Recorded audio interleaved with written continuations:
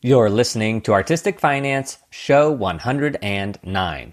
On today's show, I chat with Broadway producer Heather Shields about how to invest in a Broadway show.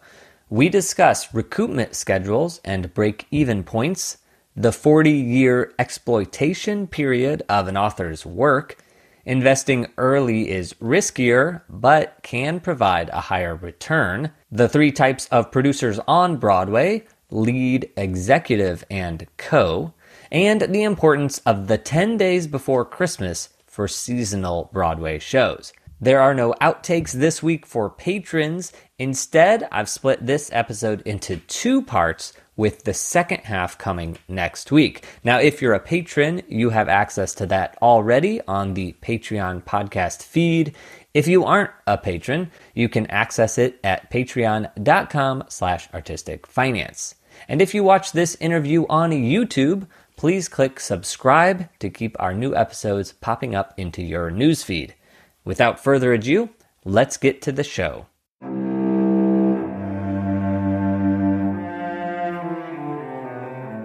You're listening to Artistic Finance Podcast, where your host, Ethan Steimel, interviews successful artists, leaders, and investors to help educate and inspire artists to grow their wealth. Welcome and thank you for listening. I'm your host, Ethan Steimel. We are recording this July 24th, 2022, and our guest today is Heather Shields, a Broadway producer of A Christmas Carol and Bandstand, and an off-Broadway producer of Puffs, the Harry Potter parody, which ran for 7 years at least. And my sister, who is a Harry Potter nerd, came and visited. She saw that show and she raved about it for like a year or two. She probably will still rave about it if you bring it up to her. Heather is also a GM and an associate at Tom Smedes and founder of The Business of Broadway. And then Heather is also producing a show called Bruce, which had an out-of-town tryout in Seattle and is aiming for Broadway, question mark? Yes, it is Broadway bound. We can say that. Okay, perfect. Broadway bound, Bruce. So Heather, did I miss anything? No, I don't think so. I mean, I feel like I'm a lot busier than even that. But yeah, thank you for being so comprehensive in that introduction. Okay, awesome. So a couple icebreakers right off the bat here. And also, by the way, thank you for doing this early on a Sunday morning. Many, many thanks. There's no such thing as early when you have a 3-year-old. What is the most recent live event that you experienced as an audience member? Oh, what a great question. Not counting something that I was actively working on. Yeah, I think so. Yeah. I was out in Chicago last weekend. I saw Life After at the Goodman, a new musical by Britta Johnson that was really something very special. I'm still thinking about. I'm still kind of processing, which I hope is the artist's intention. Amazing. So if you have to pick something for enjoyment, do you usually go for theater or musical?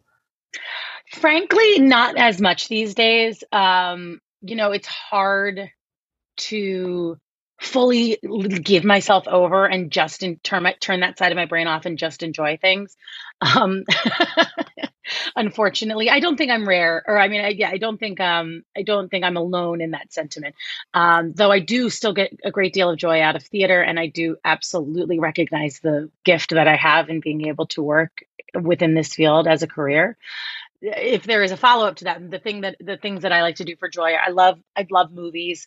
So it still goes back down to storytelling, but because I don't have that experience in making of them, I can actually just turn off my brain and hopefully enjoy the storytelling process.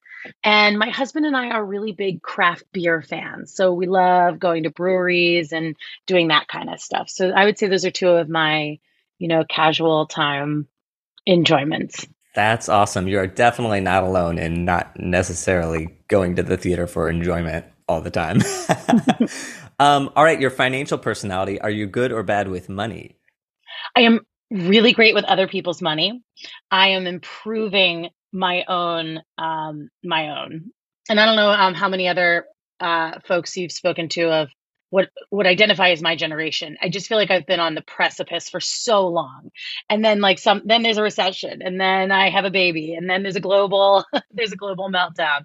And then I'm on, but I feel like things have stabilized a little bit for me, and I'm just getting to a place where I actually have a savings account, which is really an exciting thing for a producer to act who doesn't come into the industry already having independent sources of wealth.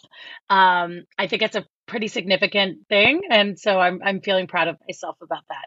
But rest assured, anyone who has worked with me as a general manager before, I'm very, very good with other people's money. I love that. I love that. And just out of curiosity, how long have you been producing? It's a funny question, or it's a great question. Probably my whole life, if you think about it, right?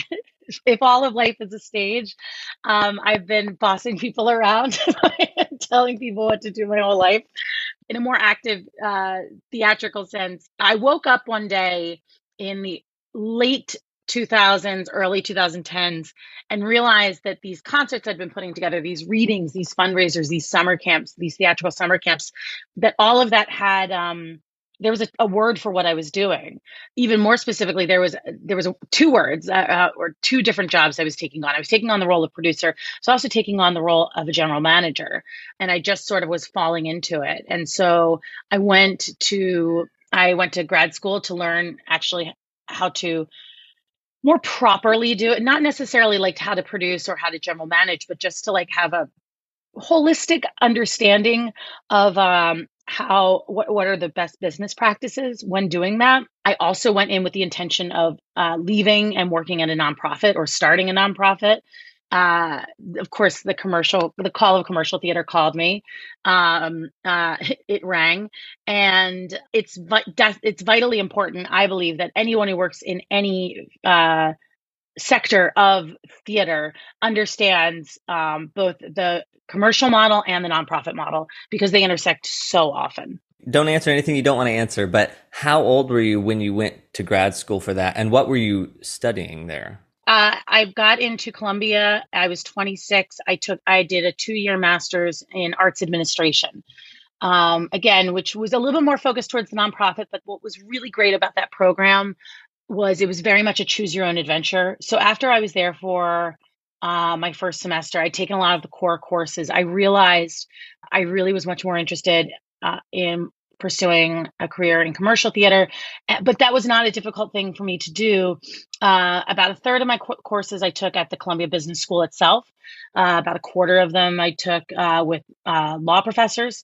And so I was really able to cobble together a really great 2-year program. And my thesis ended up being on that intersection between nonprofit and commercial theater. If you want to invite me on for like a 3-hour podcast about enhancement deals, I will not stop talking about it. Okay. And just so I know, I might know this, but maybe somebody listening doesn't know, what's an enhancement deal? Yeah, fair enough. When a nonprofit is going to produce something that either has been brought to them by a commercial producer, or perhaps the commercial producer comes on later, the nonprofit might say, hey, we have 4 shows in a season and we have $1 million budgeted for every one of our shows. This show that you, commercial producer, have brought to me, it'll actually cost $2 million to produce this show and develop this show here at our nonprofit. If you'd like to bring it to us, you just need to enhance our budget by $1 million. In exchange, the producer gets to work under the auspices of a really great, hopefully, nonprofit partner. They get to develop it there. They don't have to worry about selling tickets, because the nonprofit will actually be theoretically have subscribers that will come. The nonprofit, though, is the producer of record, and the nonprofit it keeps all the box office. But it was very popular back when I did my thesis, which I finished in 2013. It is now the vast majority of Broadway-bound musicals have an out-of-town engagement that involves some sort of enhancement deal, unless you're a property like Moulin Rouge, which has such commercial appeal already that they can kind of go out of town without doing it under the auspices of a nonprofit. Got it. Long answer. Sorry, this is what I mean, I know the rage in the last couple of years on like Wall Street has been SPACs, like special acquisition. It sort of sounds like a SPAC for theater, is what I'm That's hearing. interesting. That's a really interesting comparison. I know that there are people smarter than I that would have a really quick answer about like all the ways that they check that boxes. Because I wouldn't say that it necessarily speeds things up the way that a SPAC can, right? If I understand SPACs correctly. But what it does do is it does make it much less expensive for an out of town tryout because you're working under the auspices of the union agreements of the nonprofit, which are, of course, subsidized. Right, of course. Okay, well, everybody heard it here. Heather will be back for a 3-hour special episode about enhancements. So if that's up your alley, tune back in. I'm just going to mention this because I feel like this is something we should say at the beginning of this, which is you and I are not finance professionals, and anybody listening should consult a finance professional before making any decisions. And I also want to mention risk, because you already mentioned having a savings account, not an independently wealthy person that's just throwing money at things. So I'm saying this because I think a lot of shows don't make their money. Whatever we talk about here. And I read a Forbes article back in 2019, and it said in that season that only 3/4 of shows, or no, sorry, 3/4 of shows lost money. And they lost all of it, or they lost a lot of it. Yeah. In a typical season, 20 to 25% of new musicals will recoup. The rest will not. And and by recoup, what I mean, of course, is when the investors have received all of their initial investment back. They haven't lost any money yet. They haven't made a profit yet. So that's that moment of recoupment. It is increasingly rare to get anything in between, though, is one of the interesting things. And I don't know if anybody's actually done a study on this because shows don't typically say, oh, yes, we were able to send 20% back, or we were able to send 5% back. Anecdotally, though, I suspect that though the 20 to 25% mark has actually remained fairly consistent over the years, it used to be that you'd see a show, they might not have recouped, but they sent half of the money back, or they sent 70%, or they came really close. And I think what we're seeing these days is an all or nothing. And I could speculate as to the reasons why about that, of course, but you are accurate. It is a very risky business. In fact, the paperwork associated with making an investment on Broadway, on one of the earliest pages, it's essentially to like break it down into like non-legalese. It's like, why are you doing this? This is a terrible idea. Only do this if you can afford to lose all of your money. All right. I don't know if this is worth getting into, but there's a difference between producer and investor, right? So investor's the one that's risking their money. A producer isn't necessarily risking their money. They don't have to. So we have a couple different types of what we call producer. You have the lead producer who kind of serves as is like the CEO of the startup, right? They form the company, they make all the financial decisions, the buck stops with them about everything. They are the head of the company. There might be somebody called an executive producer associated with the show, and reasons why a show might have an executive producer, and not all do, but reasons might be because the lead producer might be very new to the industry. Wants somebody who's a little bit more seasoned, has the connections, has comparisons to make, to help guide them. Another reason might be it's a producer who's just so prolific that they couldn't ever actually have time to focus on every single one. And so they need one person acting as their proxy, so to speak. No matter what, though, you'll typically have co-producers. And those are the folks who the lead producer often will turn to really help raise the money. Those are the folks, when you look at a Broadway playbill, you might see on the very top line anywhere from 1 to 5 names. And then you see a huge block of names. Those are your co-producers. They can either raise or cause to be raised, meaning they can either write a check themselves or go out and get a whole bunch of people to write smaller checks. Co-producers, just like lead producers, are not obligated to write checks themselves. And so that's an important distinction to make. Somebody could be both a producer and an investor. They don't have to be. And so for someone like myself, and there are plenty of other examples in this industry who are not independently wealthy enough to actually be able to write a check ourselves, we simply we pound the pavement, we knock on the doors, we get other people who do have the means to invest and the risk appetite, I guess, to invest, and convince them to join us on this journey. Incredible. Okay, so executive producer, I actually always assumed executive producer meant that person was bringing a ton of money and they weren't necessarily going to do the work and they just wanted the title. Not in theater. So not in theater. Okay. So executive producer is somebody that's maybe hired by the lead producer to sort of help. It is a hired position. It is a salaried or a position with a fee. Again, just to talk, go back to filmmaking, it's just not my forte, but that may be the case for somebody who works in film. They might bring a bucket of money. I don't know entirely, but I do know that the word producer between film, television, and theater have very different meanings.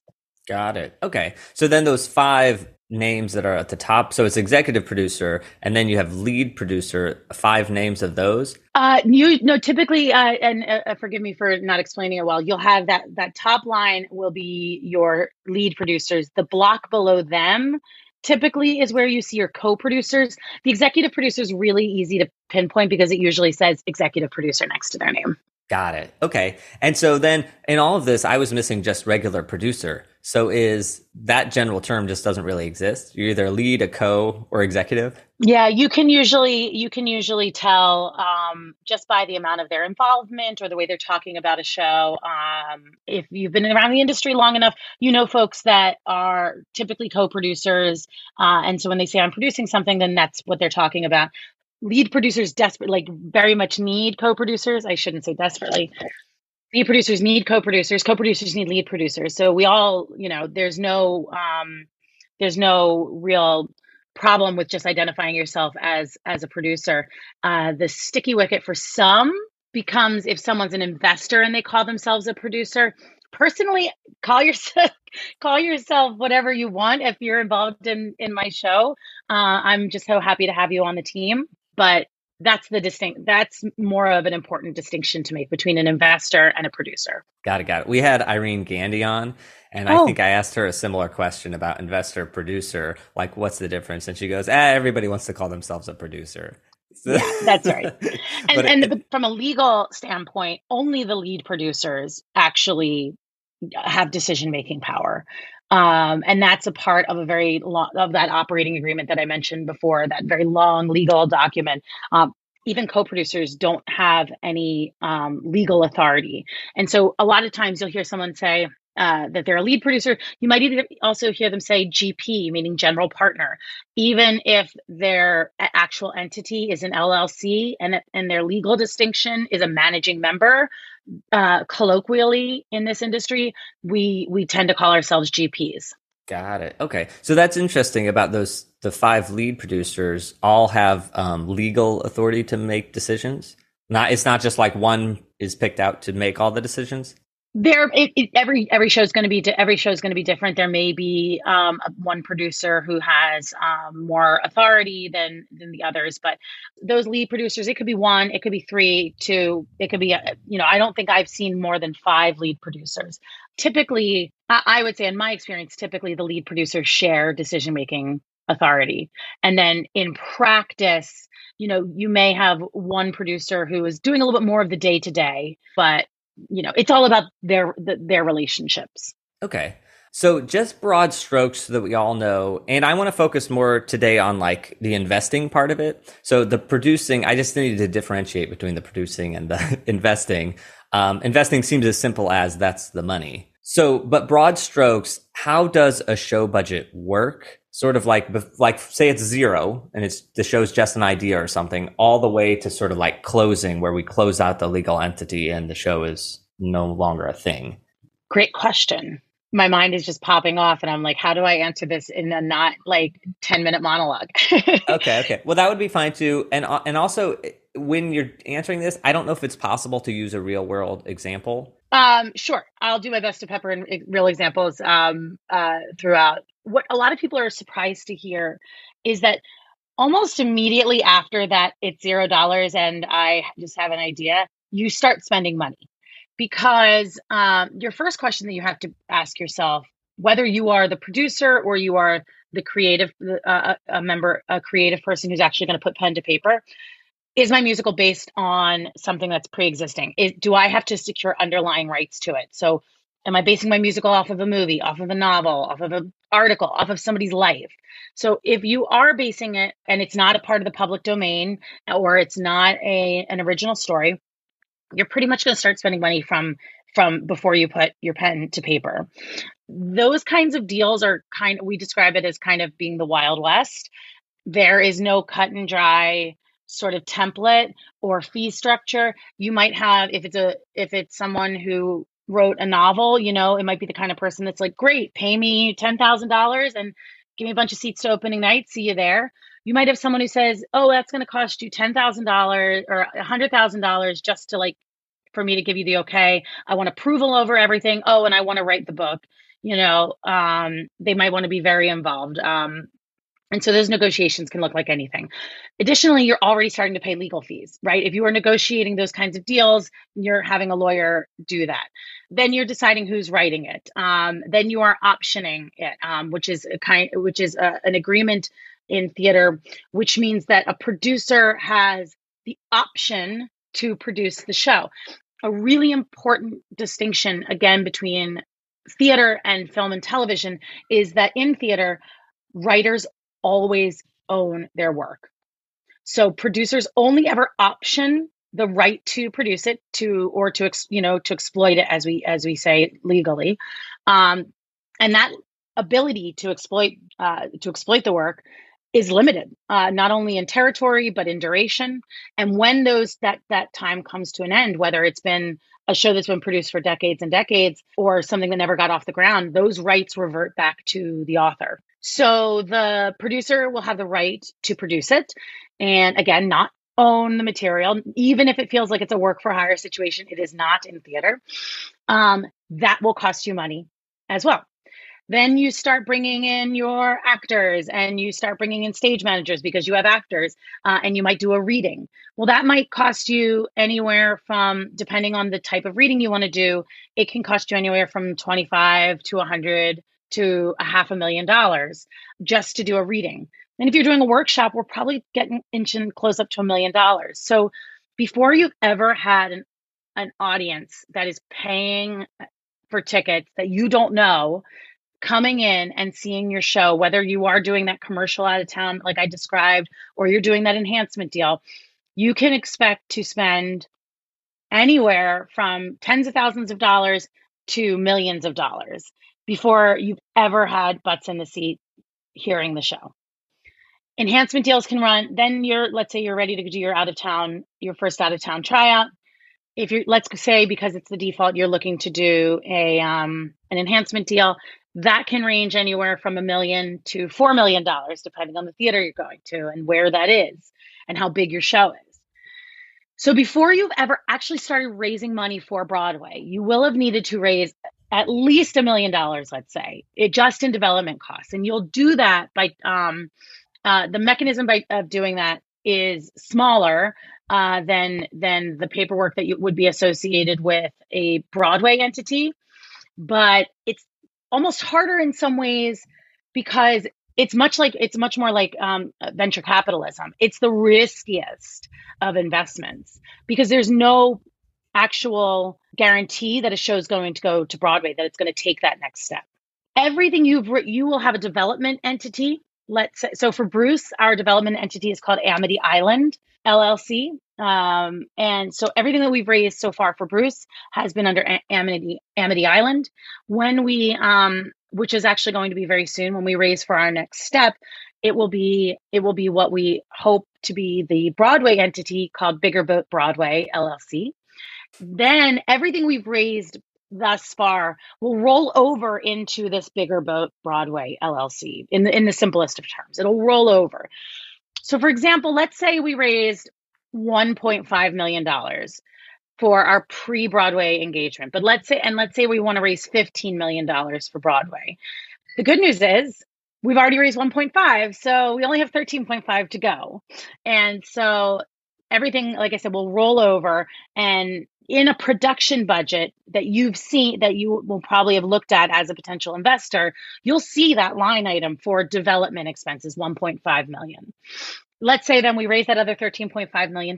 It was really easy. Congratulations.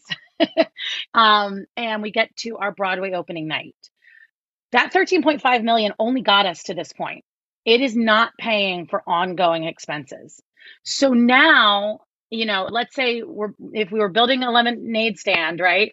It cost us $13.5 million to or $15 million just to have the idea, run it by mom and dad, pick out the place, source some lumber for our little stand, print up some nice signs and posters. And now we have opened our $15 million lemonade stand. Well, and we've sold our first couple of lemonades, but now we actually have to continue on a daily basis to go to the market, get some lemons, pick up some sugar, and have our nice ice cold filtered water. So we're going to have new expenses or a new set of expenses to be familiar with, which are our operating expenses, our week to week expenses.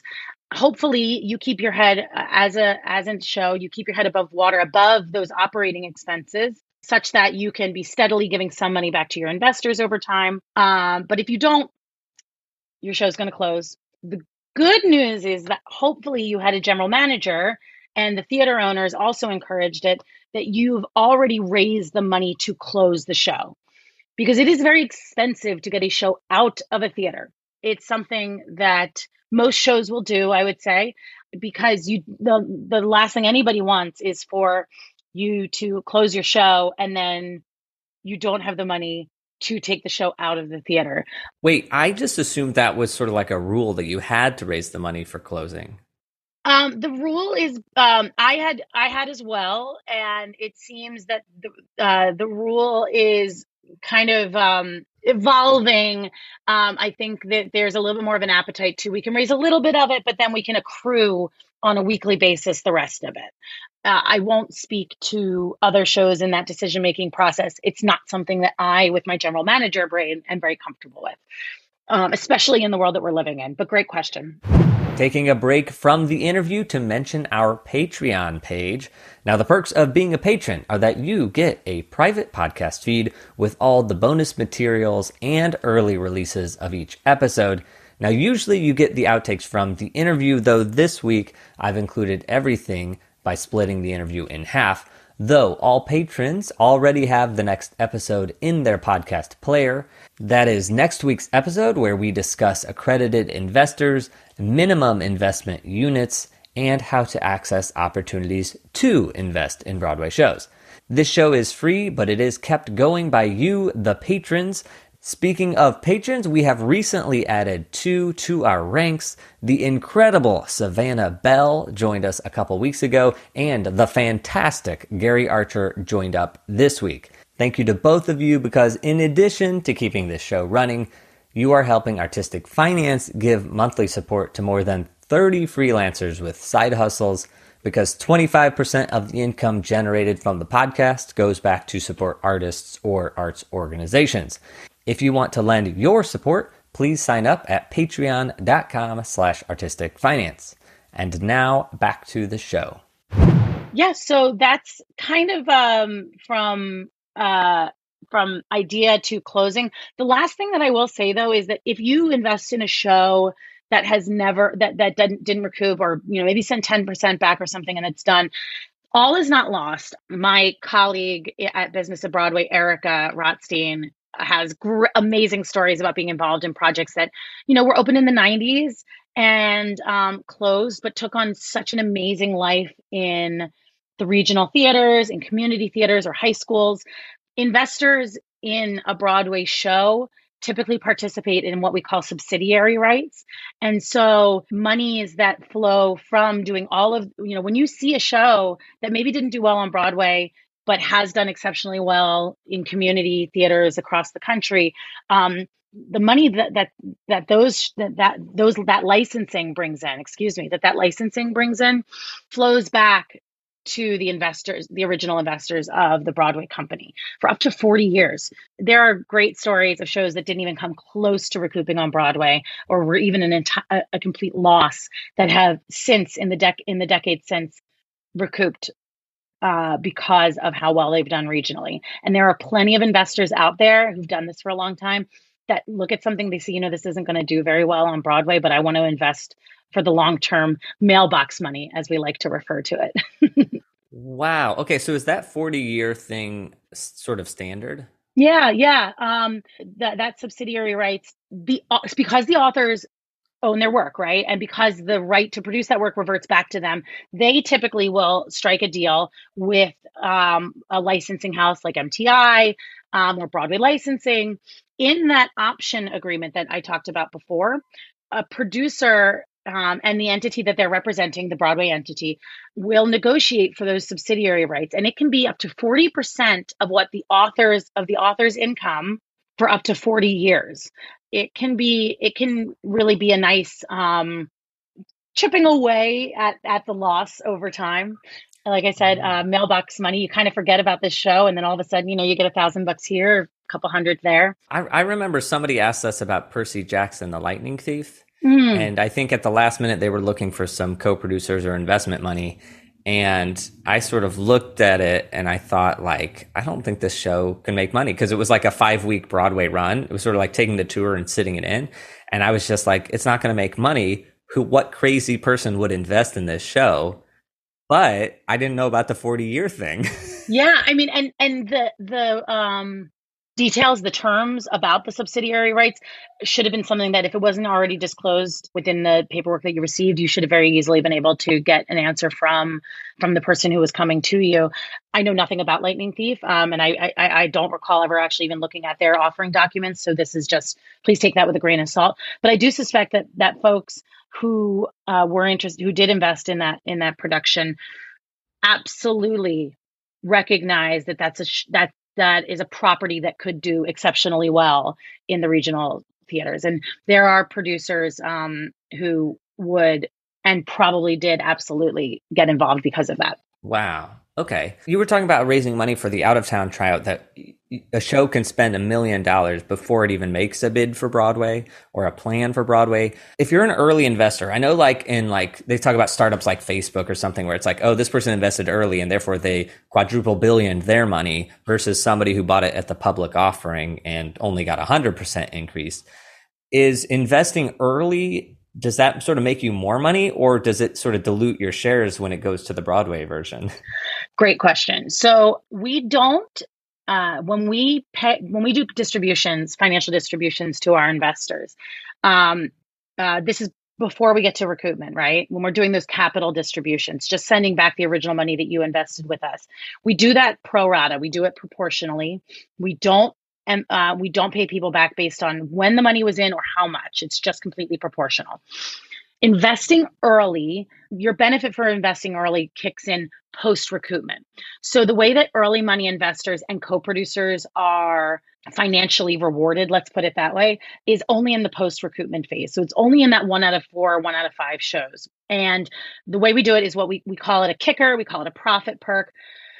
Pre-recoupment, 100% of profits go to investors.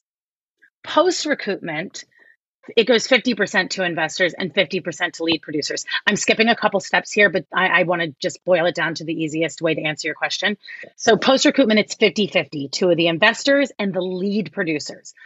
But from the lead producers side of the 50, we will give a kicker to the co-producers, and we will give a kicker to those early money producers. And we call that like either a 1 for 2 or a 1 for 3, 1 for 4, or 1 for 1 even. And what we mean when we say that is, let's say for 1 for 4, a 1 for 4 would mean that for every $4 that you invested on the investor side, you get $1 from the lead producer side. If it's like a 1 for 2, for example, it's for every $2, then you get $1. So if we had $10 to give out and somebody had a 1 for 2 and they had raised 10% of the capitalization, well, then in pre-recoupment, they would get $1. Right? But post-recoupment, they would get 50 cents from their investment, and then they would get 20. We had a recording snafu right here, but Heather was going to say that they would get 25 cents from the producer's side. All right, so that's fascinating about the 1.2, 1.1 for 4, Yeah, etc. it's also some of the most complicated math in all of theater and theater producing, in my opinion. So, Is that clear? Like if you're going to invest, say your investors for Bruce in Seattle, was it clear to them about the 1 for 2, 1 for 4? Is that part of the conversation? well, yeah, it's absolutely, especially for new investors. Luckily, once people do this for a little while, they get to understand these terms, and so you don't have to actually break it down. It's my experience through Business of Broadway that I've really I've gotten a lot of experience in trying in explaining it in the simplest way. We also, I'm so grateful to our co-producers on Bruce, who believe in anyone who invests this early has to believe in a show. Several of which are first-time investors and first-time early money investors, and so my producing partner Tom Smeeds and I got got a lot of really good practice in explaining these profit perks. I will say though that everyone has a different way of explaining it, and everyone has a different way of understanding it. I tend to explain it differently depending if someone has experience investing in venture capital versus other types of investments. Folks who invest in venture capital absolutely get it. They do sometimes tend to overcomplicate it in their, because I think just because the mechanisms for investing in ventures such as that are much more complicated. Theater finance can feel complicated, especially if you identify as wearing a more creative hat. But it's not so complicated as for folks who make investments for a living, if that makes sense. So yeah, Tom and I have gotten very good at explaining it all. I will also say though, there are lead and co-producers I know who have been in this industry for a long time who actually don't have any idea what they just know, like that a 1 for 1 is better than a 1 for 4, but they wouldn't be able to sit down and actually calculate it out for you, what it means. Well, so say you were a first time investor, like say you get the investing paperwork, etc., and it's in there. If you don't see it, does it not exist, or is it the same for every investor depending on when they come in? Most favored nations. Yeah, most favored for all investors in a show, whether it's early money or later money. Yes. All investors are most favored nations.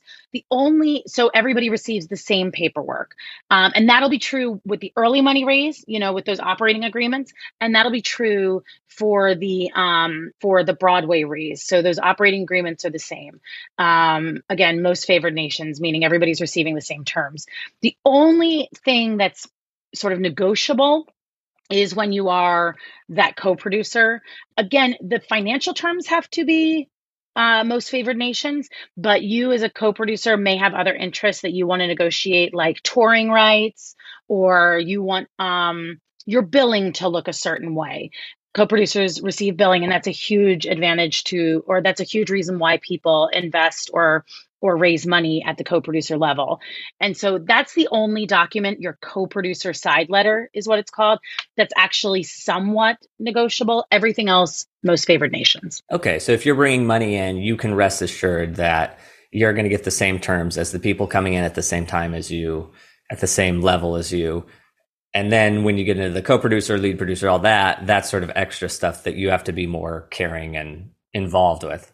And truly, if you're an investor, whether you invest 25,000 or 2.5 million, from the investment portion of it, you are treated the exact same. Okay. Now you've mentioned recoupment a couple times, and that's when the show makes the money back, but it doesn't have a profit yet. How does that work? If I put in $100 at the very beginning of Bruce, and then let's say Bruce gets to Broadway and it's halfway recouped, do I see my $50 back in my bank account? Yes. Yeah. Yeah, if we've gotten 50% of the way, then you have $50 in your bank account, or at the very least, you have $40 and the $10 check is on the way. Got it. Okay. So, but it actually goes. I wasn't sure if like when it recouped 100%, that's then when you got the money in the bank account. No, just from an accounting perspective, and as you mentioned at the top, though I'm a third generation bookkeeper, I am not actually an accountant. My mother is a CPA, my brother is a CPA, so it's in my blood. But accountants tend to not like productions just sitting on all that cash, so they'll encourage they'll encourage shows to distribute as much as feels, safe to. It tends to be, let's say, no more than quarterly, because it's actually quite a big lift in terms of workload for the general management office, who typically processes those distributions. Because you'll have I think on Bandstand we had 130 investors, and that's not atypical. You can have hundreds of investors in a show, and so you no more than quarterly are sending out distributions, and they may be a 5%, a 10%. Hey, if it's like Hamilton, you're sending out 25%. I don't know if Hamilton sends out 25% at a time, but you're sending it out, and there's usually a little memo on it, and it'll say capital distribution 5% or something. There'll usually be some backup as well to say how they calculated that, calculated what your check would equal, and it's a small distinction, but post recoupment, it'll pre-recoupment, it'll say capital distribution. Post recoupment, your checks will start saying profit distribution. All right, so I'm almost ready to ask how to invest in an actual show, but budget size. Like if I'm an investor looking at it and I get a budget, if I see a budget of $1 million versus a budget of $7 million, should I just assume that the $7 million budget is going to take longer to recoup years and years versus a $1 million budget maybe could recoup faster? That's a really good and complicated question. What's more interesting, what's going to give you a better view of the entire viability of the project, and there's no way to predict, of course. What's going to give you the best view is a document called the recoupment schedule. When I receive documents about a potential investment, it's the first thing I turn to, because it's going to include your production budget, and it's also going to include both your fixed operating expenses and your variable operating expenses. It's a prediction for how long it will take a show to recoup based on two factors, pricing and capacity. And what you want to do when you look at that is, it's the first thing you're going to see is what it looks like at 100%. And most shows don't operate at 100%. One of the things you want to look at is called the break even. The break even is going to tell you this is what we have to be operating at in order for our expenses and our income to meet. If that's really high, like say it's like in the 70%, that's a red flag. If it's really low for a musical, like in the 40% range, like that to you is an indication that we have a lot of space between our operating expenses and our potential income, so that there's always room, if not necessarily to constantly be sending me money back on a consistent basis, there's at least room to keep our heads above water. Because a lot of times, I can't speak to other industries, but I get frustrated sometimes about the language that we use within theater about turning a profit on a week-to-week basis. Because the difference between making a profit and not making a profit is a penny, right? Like it comes down to actual penny. I, as a producer, sometimes, though I am beholden to my investors and I want to absolutely do right by their investment, I am only able to do that if I keep the show open. So if I'm making a profit, it means that I'm keeping the show open. Yeah, I wish that we could adjust our language to just to talk about it's not that it's a profit making week. It's we kept the lights on week. We met our payroll obligations week.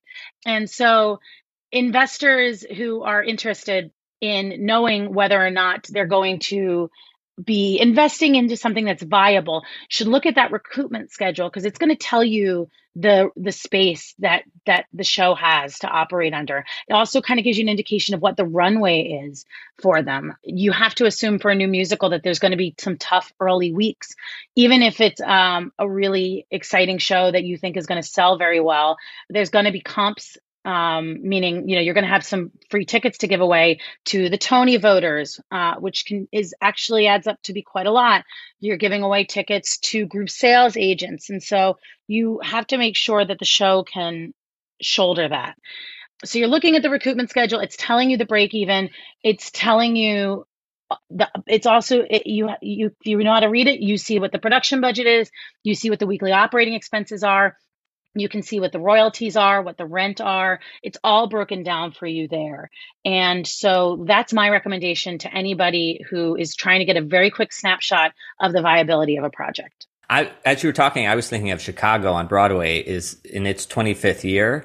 And I know I went to see it once and the audience was not full by any stretch of the imagination. And so I imagine that show running for 25 years has had to have weeks where it was not making its money back.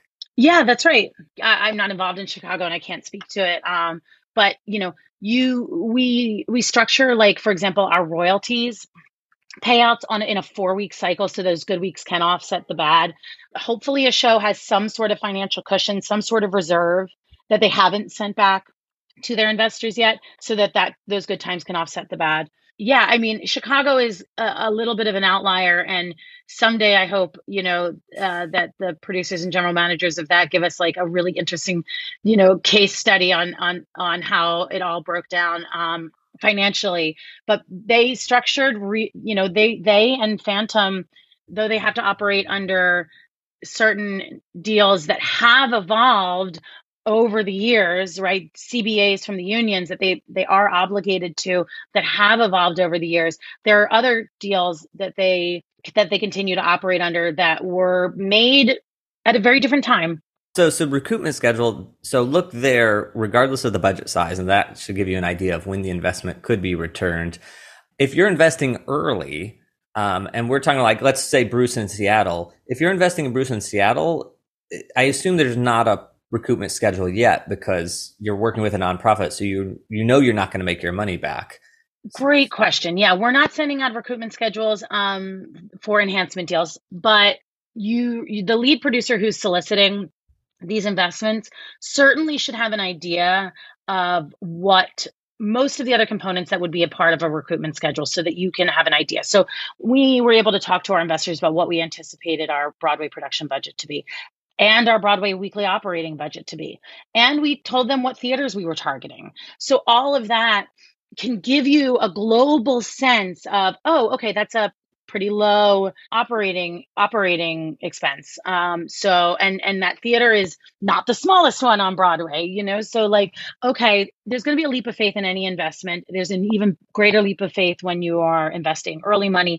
My producing partner, Tom Smeads, has been a part of this industry for a long time, and almost every aspect in terms of the non-backstage and onstage roles. He's gone from being an usher to a house manager to a company manager to a general manager to producer to a Tony Award-winning producer. He's very savvy about how all this works. And I, of course, am a total numbers nerd. And so, it comes down to people feeling comfortable with us and that we bring a certain sensibility to it to protect their money and keep their interests. If not the very first position, is certainly something that is a serious consideration. I am always really honest. I want to keep the show open. And so keeping the show open therefore implies, or therefore means, that I am protecting my investors' investment. Got it. Okay. So if you're a first-time investor and you don't see a recoupment schedule, that's probably because you're earlier than the Broadway run or the commercial run. Yeah, the documents that you receive will be much, much less burdensome. There might be a short operating agreement. Let's say for early money, it might be 8 to 9 pages, but on Broadway, it's 45 to 50. There's just, because when you are raising money for Broadway, you're getting into the SEC of it all. You're filing paperwork with the Securities Exchange Commission, and so it's a much higher burden of reporting and disclosures. That's the word I was looking for. Got it. Okay. All right. So seasonal shows, because you are a lead producer on Christmas Carol on Broadway. It seems like every year, non-COVID years, there's like 20 shows that come in just for the holiday season. And I know that there's like a lot of tourists in the holidays, etc. But I just see all those shows and I think there's no way that all these shows make their money back. Is it better, or should we be cautious about investing in a holiday Broadway show? It's hard to say. With Christmas Carol, we are so proud of that production. 5 out of 5 Tony Awards, first play to ever win Best Original Score. I think that we have investors in that show that invested in it for the art of it, for the storytelling of it, that were absolutely had no anticipation of receiving their money back. We had and have a very interesting financial model for that show, I think, that set it up for the long term so that it wasn't just going to be a one and done 7 weeks on Broadway type situation, and somehow hope to recoup the expenses of mounting a production of that caliber. We'll never know what it could have been. We'll never know what that model could have been, because we produced it, of course, in 2019, and we had everything set up for 2020, and we all know what happened there. We took it in 2021, 2 national tours of it, one that was a sit down in San Francisco, one that kind of hopscotched around the West Coast, but primarily was in LA and was doing really well. Bradley Whitford was our Scrooge for that LA production. Both productions were absolutely magnificent. I cannot tell you how proud I am of them. And then Omicron, as most people who are paying attention to what happened on Broadway know, Omicron also hit many national tours. It took us out, I believe, around December 16th for both productions. Both productions were within like 24 hours of each other. What I will say that we know about seasonal holiday shows is that, if you're budgeted well, it's a great thing to do, starting in at the end of Thanksgiving. The real opportunity, though, for income, for revenue, are those 10 days before Christmas. Americans, you may be very surprised to learn, and I mean this, I'm not sarcastic, their appetite for despite Christmas in July, despite the Hallmark Channel starting on December 1st November 1st with all of their programming, the majority of American audiences are not ready to experience their Christmas entertainment until those 10 days leading up to Christmas. And so for 2 productions to be cut off in those 10 days was pretty devastating for us as a company. I would not say that seasonal shows, I would not categorize things whole cloth. I think that there are very savvy producers out there that have great ideas about how to make a seasonal model work. I think that my partners and I had a great idea. We'll just never really be able to know we'll never be able to have that exercise, all things considered, what it would have been like if we'd been able to go forward in 2020 with our plan. Got it. Okay. So I'll stick with my brain of maybe stay away from seasonal shows. That's still where my brain is. Here's what I'll say, and I hope that this comes across with all of the love I have for investors in theater. If you are investing in theater to make a profit, you're going to be disappointed. If you are investing in theater for the art of it and for the people of it, you maybe believe in the artists or the producers, you will never be disappointed. It is such a risky investment, and there is no way to predict it. Listen, there is a Hamilton, but for every Hamilton, there are 7,500 other shows that are not that sure thing. And so you have to ask yourself, does this move me? Do I think that this deserves a Broadway platform? Do I believe in the artist? Do I believe in the producers? You look at a show like Strange Loop, of which I'm not officially involved with at all, though I have many friends who are. I suspect that anyone who was going out and asking people to write checks for that show came up against a lot of resistance. But the people that wrote those checks believed in the art that Michael R. Jackson had put on page, and believed that that was a story that needed to be told and needed to be told on the greatest stage in the world. And so I, as a consumer of this art form, am deeply grateful that this show exists. Whether or not anybody ever thought it was going to be a money-making prospect, and it bodes well for them as the Tony Award, as the winner of Best Musical at the Tony Awards this year. That's it for this week's episode. My takeaways are the recoupment schedule is one of the most important financial documents, specifically the break-even point. Now, from a numbers perspective, that's where you'll get the best idea of the likelihood the show could be one of those 20% that do turn a profit. The 40-year exploitation period of an author's work.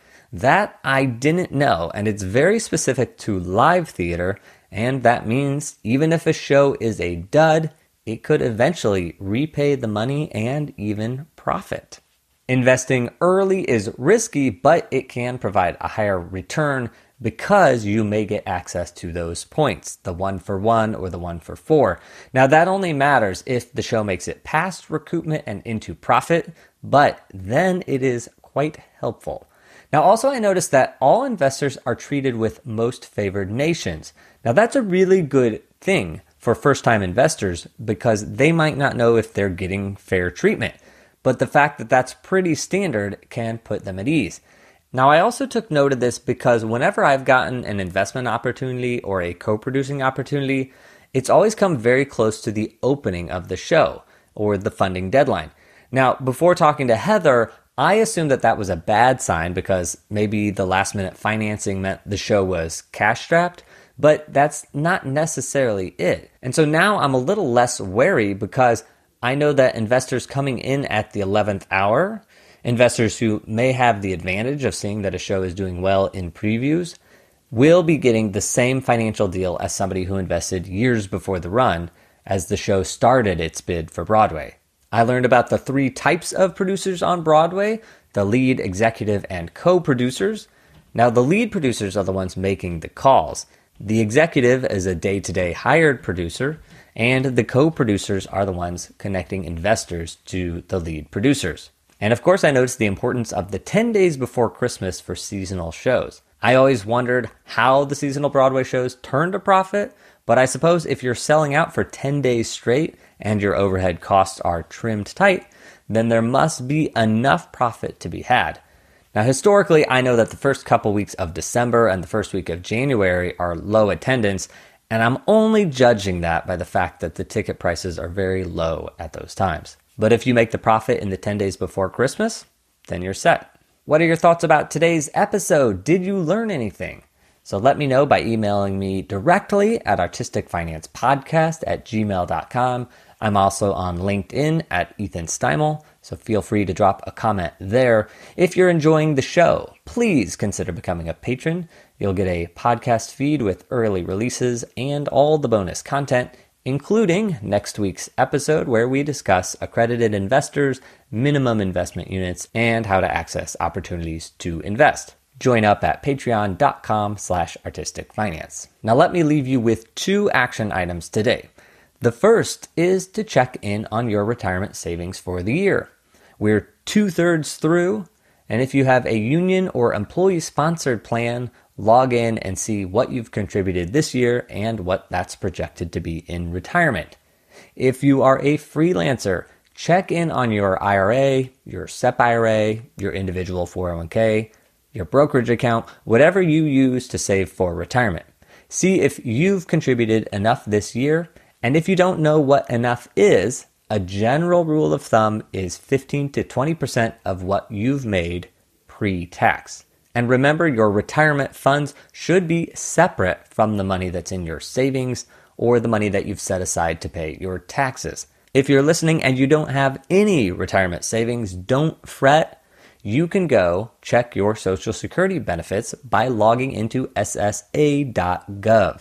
Now, at any age, you can create an account and it will show you your projected Social Security income when you retire. I just did this to make sure that it's still as easy as ever.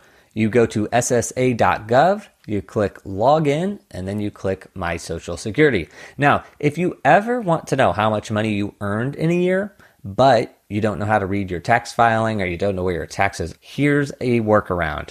You go to ssa.gov and you click on your earnings report.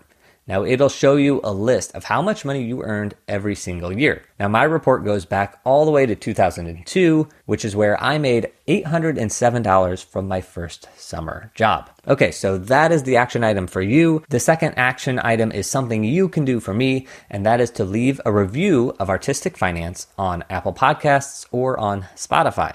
Now that helps us go up in the rankings and it helps others find the show. Nicole and I would wildly appreciate it if you would take some time to do that. That's it for today.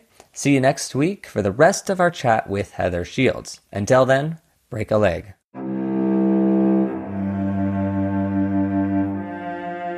Thank you for listening to Artistic Finance. Make sure to subscribe. To access our show notes, transcripts, or resources, go to artisticfinance.com. This show is for entertainment purposes only.